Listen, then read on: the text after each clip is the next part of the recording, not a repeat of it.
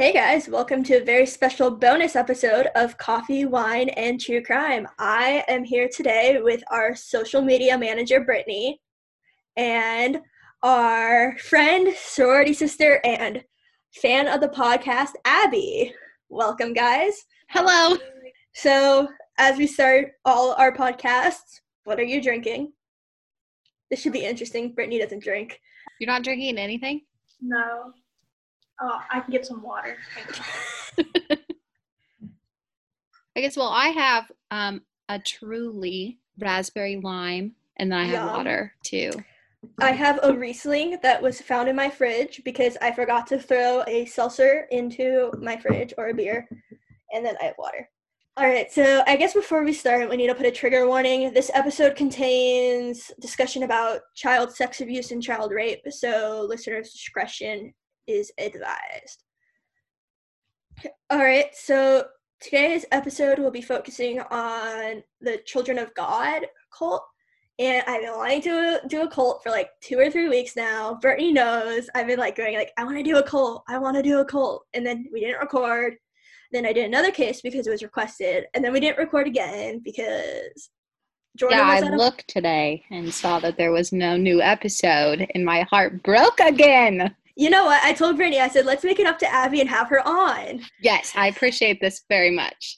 So my plan is with these bonus episodes, if people like them, is to start a Patreon, and then these are the episodes people get through Patreon, and, have special guests on, have other podcasts, have our friends kind of thing. Just make it a little more fun. But yeah, so I've been wanting to do a cult one, and we didn't record because Jordan was at a horse show, and then I hurt my elbow really bad and was in a lot of pain. Because... Stop laughing. She knows how I did it. What'd you do? I rolled over in bed and my arm hit my bedside table in the corner, and it's that spot where you hit your elbow in the spot where it's your nerve, your muscle, and your bone, and I hit that really hard. Yeah, that was not fun. Were you waking up, or were you I was turning in your sleep? No, I was fully awake. It was at night. My little 15-pounder decides to sleep in the middle of my queen-size bed, so I was squished to one side. All right, well, I guess get back on topic. So, the Children of God cult was founded in 1968 in Huntington Beach. So we know it was going around 1968, summer of love, hippie culture, counterculture, just kind of a crazy time in American history. So a lot of cults were actually starting out, I guess, at this time. So the original name was Teens for Christ because they used hippie teens that were runaways and teens that were, all that counterculture stuff. They used the teens to spread their message, which was pretty normal at that point, which was the love of Jesus. And youth members, they used music and that counterculture and that hippie culture kind of stuff. The founder was David Berg. He was born on February 18th, 1919 in Oakland, California. He grew up in a Christian and evangelical home. He grew up with the Christian and Missionary Alliance, which I'm Jewish, I don't know any of this shit. So from what I read, that was evangelicalist faith. So his mother was a reverend, and he spent his early years on a mission trip with his parents, but he finally grew up mostly full-time in Miami. So David Berg followed his mom's footsteps and became a minister in the Christian and Missionary Alliance, and he was placed at a church in Valley Farms, Arizona. And I believe this is all in the 1940s. So he was later expelled from the organization for quote-unquote differences of teaching, but it was really because of alleged sexual misconduct. I guess, is it, and you might mention, is it common for cults to base their rules or teachings off of some religious tie or religious aspect? Yeah, so I found a lot of cults actually, if you think, a lot of them do have a religious aspect, and then they just take it to the extreme to the point where the leader's the second of God or God itself kind of thing. So he married his first wife, Jane, in 1944, and they had 4 children. So some other shit happened between then and 1968, but it's not really important. So, and then I think it was 1969, 1970, he remarried, and he had a second wife. 1968, the cult's growing. They're using music and counterculture and teenagers to get their message across. As that happened, as most cults do, they get you in, and then their message becomes totally different from what you started with. For them, according to David Berg, the message became quote-unquote revolutionary, or what I just say, just plain yucky. So it was a combination of a religious apocalyptic and a sex cult.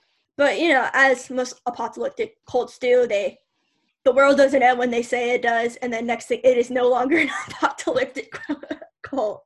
We'll just write that one out of our thing. They're like, oh wait, it didn't end. We were joking. We just want to make sure you're prepared. So a pretty common saying within the children of God was, God loves sex because sex is love, and Satan hates sex because sex is beautiful. Berg encouraged adults to have sex with anybody, even with children. He also thought incest was okay, and it was quote-unquote best to learn from your family. So he was totally okay in normalizing sexual abuse and raping of children, which is disgusting. Mm-hmm. So the members lived in communes and didn't work because of the doomsday part of the cult. So they lived day to day, and they didn't make any long-term plans. And to make money, they did like street performances because a lot of them were musically talented, or they begged for groceries on the street. And according to some ex-members, they were only allowed to keep 10% of what they made. So I'm just going kind of through the history, and then I'll get more deep into like the sex abuse part. So David Berg was seen as God's prophet and went by many names like Father David, Moses David, Mo, short for Moses, King David, and Grandpa. So, like I said before, he got married a second time, and his first in command after him was his wife, Karen Zerby, who was like 20 or so years his junior. She joined the cult right as it started in 1968, and she became later David Berg's second wife. So this cult was international. They had sex all over Europe and in Asia as well. So David Berg and his wife, they constantly moved, and he lived in seclusion, and he only communicated with his followers by writing letters that were published for the cult called the Mo letters. There's like 3,000 plus letters. You can find them online. I didn't want to read any of them because I didn't want to give that website the satisfaction of my click.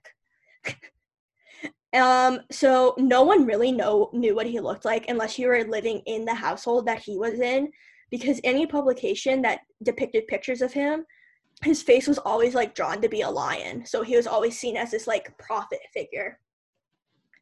So in these letters, he wrote about the spiritual and practicing subjects of the cult. He introduced policies and religious doctrines. A lot of the time, it was just a rant about his extremely evil and hatred views on mainstream churches, pedophilia law, and of course, as most cults are, they are anti-Jews. So the cult grew pretty rapidly, and by 1972, the cult was international, like I said, with 130 communities, and at one point had over 150,000 members. With everyone using this idea of like free love and hippie counterculture and like sex with anybody was okay, sex was also used as a way to get people into the cult. So a term Berg came up with was called flirty fishing, where women and men had sex with people outside the cult to try to indoctrinate them into the cult, or just straight up prostitution for money for the cult. So some people who study the cult said it was called religious prostitution.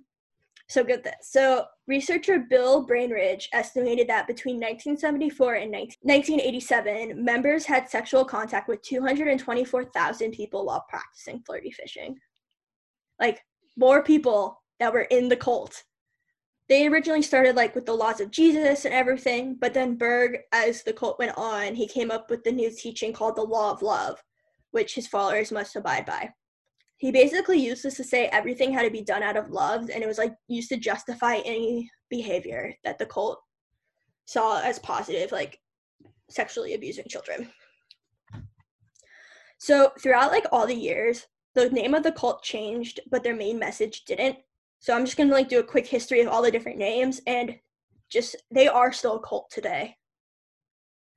So like they still have like active like members and things? Yeah.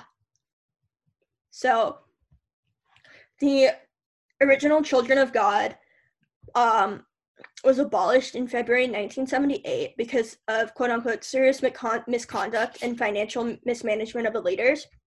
There's also leaders used their abuse of authority, and there's a disagreement about using flirty fishing because that didn't become a standard practice until really after 1978. And it was also abolished due to the claim that there was a lot of evidence to the mainstream world that there was that they were sexually abusing and raping minors. So he reorganized it into the Family of Love, which lasted until 1981. So flirty fishing became a bigger standardized practice, and it sort of died down as the 80s continued into the late 80s because some said mostly because of the fear of the AIDS pandemic. So this is also at this time between around 1978 is when it became way more internationally known. It was operating in a bunch of countries, it was like 80 some countries. Members were moving country to country. People were living in Europe and then moving to Asia, and so was Burke. He was moving all over. Actor Joaquin Phoenix and River Phoenix were born into the cult because of the expansion of flirty fishing, their parents left in the late 70s. But besides that, nothing changed. Sexual abuse of minors was still like a main thing. So in 1982, they changed the name to just straight up the Family, and that lasted until 2003. So the Family sent a statement in early 1985 to their members that said, quote, reminding them that any such activities, adult child sexual conduct, are strictly forbidden within our group. And in 2005, Claire Borowick, a spokesman for the Family, stated that due to the fact that there is current zero tolerance policy regarding sexual interaction between adults and underage minors was not in our literature published before 1986, we came to the realization that during a transitional stage in our movement from 1978 until 1986, there were cases when some minors were subject to sexually inappropriate advances. This was corrected officially in 1986 when any contact between an adult and minor was declared an excommunicable offense.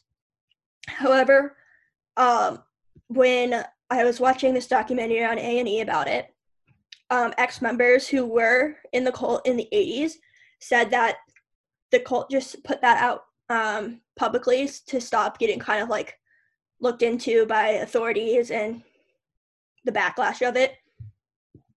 So in 1993, a secret letter was sent out to members that they only said that statement publicly due to the backlash, and that, quote, a little fondling and sweet affection is not wrong.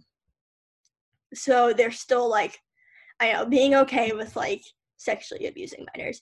And also a thing that really pissed me off when I was reading and researching it, that people would say sex with minors, but technically you can't have sex with minors. It's sexual assault or rape. So I'm going to call it what it actually is, which is rape and sexual assault. Mm-hmm. So David Berg died in 1994 in Portugal at the age of 75.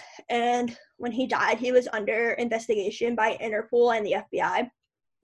So his second wife, who was also his first in command, Karen Zerbe, took over leadership. And in 1995, there was a case out of Britain involving the cult, but the case found that they stopped the sexual abusing of minors and that the Family was a safe space for children. In 2004 and to the present, they're still operated. It's still ruled by Karen Zerbe, and the new charter is called the Charter of Love. They still love and promote the love for Jesus, which I think at some point got a little lost in there.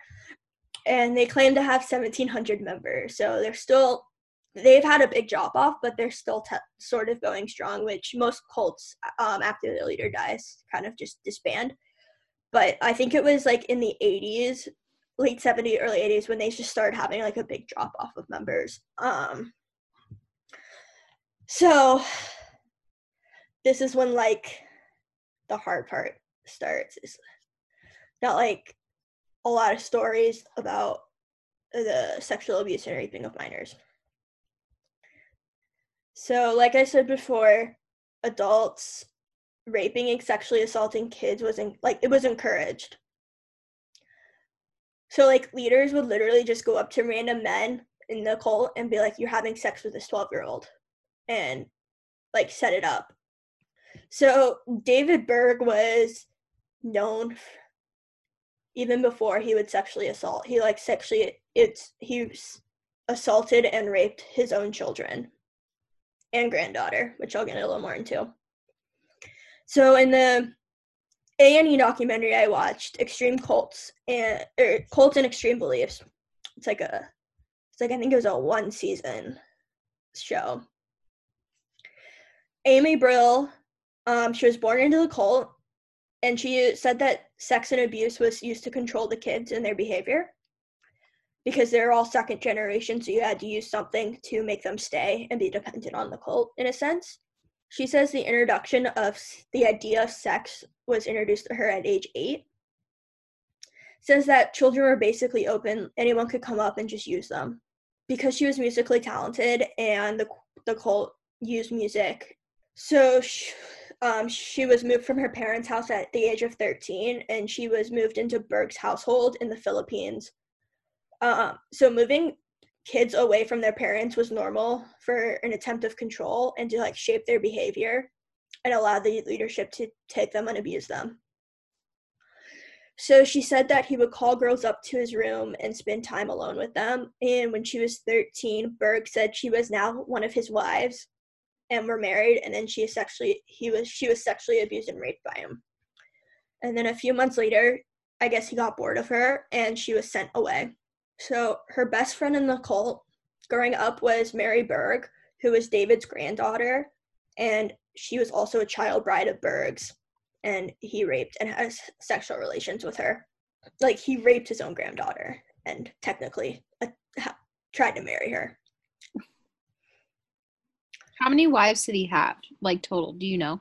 It was unknown, because he would just like tell women that like children that they are now his bride, and then like get bored and like send them away, and then it was kind of like a rotating thing. But legally he was only married twice. Okay. But he had many wives, because love and sex is fluid, apparently, because she refused at like age 13 to have any relations, and with Berg, she was severely physically and psychologically abused and expelled from the cult at age 18.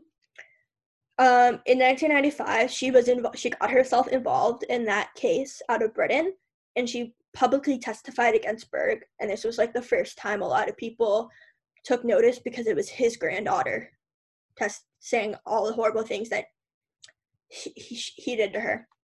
And because of the sex abuse and the psychological and physical abuse against her, she had to use drugs and alcohol and severely abuse them, and she died at the age of 45 due to her complications with drug and alcohol abuse. So the suicide rate within the cult is so high from ex-members, of all the sexual abuse going on, and people know it's wrong. A lot of people know it's wrong, even within the cult. So Amy Brill said that she knows 100 former members that committed suicide, including her own father. And when he committed suicide when she was in her early 20s, and because he committed suicide, she officially left the cult. Was it easy to leave? Like, could you just leave, or? I don't think so. So the thing was, they were so isolated that none of them really had any education. They were all technically homeschooled, which a lot of them didn't even finish high school, kind of thing. Mm-hmm. So like, I guess even if you wanted to leave, you had no. It'd be hard to survive on your own. Exactly. So another ex-member who was born into the cult, Dawn Watson, told the Sun that she remembers being exposed to images of naked women nailed to crucifixes and Hookers for Jesus posters. And she said, quote, "I never had any father figure growing up in the community, not someone that was a man I could relate to and can feel was protective of me. I always looked at men and uncles in the community as danger, and I wanted to be as far away as I could from them." And I think she left. She escaped at age 13. The Phoenixes were in that cult. So actor River Phoenix's parents joined the cult when he was 3, and he said he remembered losing his virginity at age 4. And I believe he committed suicide when he was really young, in his 20s. He died from drugs. Okay. 23. Thank you. So probably the biggest known case that involved suicide was in 2005. David Berg's stepson and Karen Zerbe's son, Ricky Rodriguez, committed a murder-suicide. And this is kind of when the cult came back into the media. So he killed one of his own nannies who sexually abused him as a child, and then he killed himself. So Rodriguez was said to be like the chosen child because he was the next step in line after Berg. And when adults would have sex with boys, he was the second they would have sex with him, the leader's son. So former members report that he was raped by his own mother at age 11, and he was also forced to watch others have sex and have sex with Berg's granddaughter, Mary. So kind of the small heroes in all of this is ex-members Anik and Ron Schreiber. They were ex-members who helped members who wanted to leave and get adjusted to the outside world. They would give them jobs at their company kind of thing, let them live with them, be a voice for them to listen to, and they said they've saved at least 50 members so far, and they continue to want to help those who are already out or those who are looking to get out. So yeah, that's it. Kind of just an overview. I mean, there's a bunch of stuff on this. So my sources were A&E's Cult and Extreme Beliefs, Season 1, Episode 3, Vice, The Sun, Esquire, IMBD, allthat'sinteresting.com, xfamily.org, which is like a Wikipedia about this cult and like tells you the important people and everything, Wikipedia, people.com, CNN, and Rolling Stone magazine. So that's the dark history of Children of God cult, or aka the family. So what do you guys think? I have a side note. I was looking into the Ricky Rodriguez, the one that did like the murder-suicide. Mm-hmm. And it said that he had filmed a video prior to He did, yeah. him stabbing the babysitter, where he explained like what he planned to do, and he mailed it to a friend.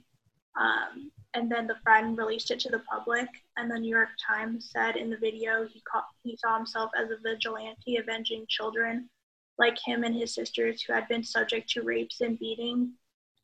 And he said, "There's this need that I have.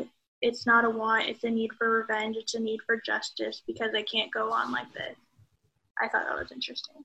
Yeah, and that's why I think a lot of members have committed suicide or used alcohol and drugs, because they just can't live with what was done to them, or even the older members who did it sexually, who were so indoctrinated. Yeah, what they did. So it's just, I don't know, it's just a terrible situation, and I was kind of surprised that the FBI could never pin them down enough to do a raid or anything. But I was watching the documentary, and someone's like asked why have really no one heard of it, and someone said because those within the cult didn't believe they were raping children. So, and that's why I think a lot of people didn't hear about it at the time it was really going on, and that's why it didn't really get brought up. I mean, the FBI and Interpol did have open cases on it, but I think that's why they didn't really like have a raid or anything. Mm-hmm. Because they didn't think what they were doing was wrong. I guess I didn't know about it, and I didn't know about cults in general, because I looked, and like in the definition it does say a system of religious like veneration and devotion directed towards a particular figure or object. So I guess like in all of them there is a somewhat of like a religious aspect. Right. And this started off as some teenagers handing out pamphlets about Jesus too. Do you think they use teenagers because like you can maybe more easily manipulate those who are like young? Yeah, I mean, definitely. They're more formidable. And then also with that counterculture, everyone was running away, and, you know, people were like, possessions mean nothing, and like everyone was hippies during that time. And so you can definitely use that idea of counterculture and kids running away and not wanting, you know, that idea of having a normal, I guess, secular capitalistic lifestyle to your advantage. Because if you look, the Manson murders, the Manson family was going on around that time too, and they kind of used the same thing, but they just killed people. But yeah, I didn't know this either until I googled like top 10 cults, and this one came up. But because I was gonna do something I think a little closer to home, like up on the East Coast, but this one just made my heart hurt, and then I hate that it's still going on. Well, I just think it's interesting and also like frankly scary that one individual can have like these thoughts of harming like children and other people, but then can convince other people to believe the same things that they believe. Yeah, exactly. Like if someone like came up to us and was like, do something bad, and like it was someone like we really respected, I think we would have, I mean, we'd say no. So I don't understand like how you get 150,000 people to follow one person. But I mean, we weren't alive in the 70s. We don't know, like, you know, with the whole counterculture movement and everything, and using the younger people and using music, which was a big deal back then and everything. I mean, we don't know if maybe people were looking for something else, and the people who started cults were able to just use their power and ability to kind of pull that out of people. But I don't know, it's something else. What do you think, Brittany? You said we still have like 1,700 members, right? Is that what you said? I said, yeah. Does it say like how many children are still involved? No. And that's just a guess from people. But they're still international. And the last known whereabouts of Karen Zerby, I think, was Mexico. Because they just moved so much, so like it was hard for people to like, I think they moved because it was smart, because then it would be hard for authorities to arrest them if people didn't know where they were and if they always moved. Some heavy stuff, Sarah. Yeah, I know. I'm sorry. I bring you on the podcast to have a good time, and I talk about sex abuse of children. Jordan and I are going to try to have an episode out on Sunday. We should actually get one this week. I'm going to look for it. All right. Abby will let me know if it's not out on Monday on her commute to work. Yes. She will let me know. Brittany, you want to do the social media exit? God, okay. Since it's your social media.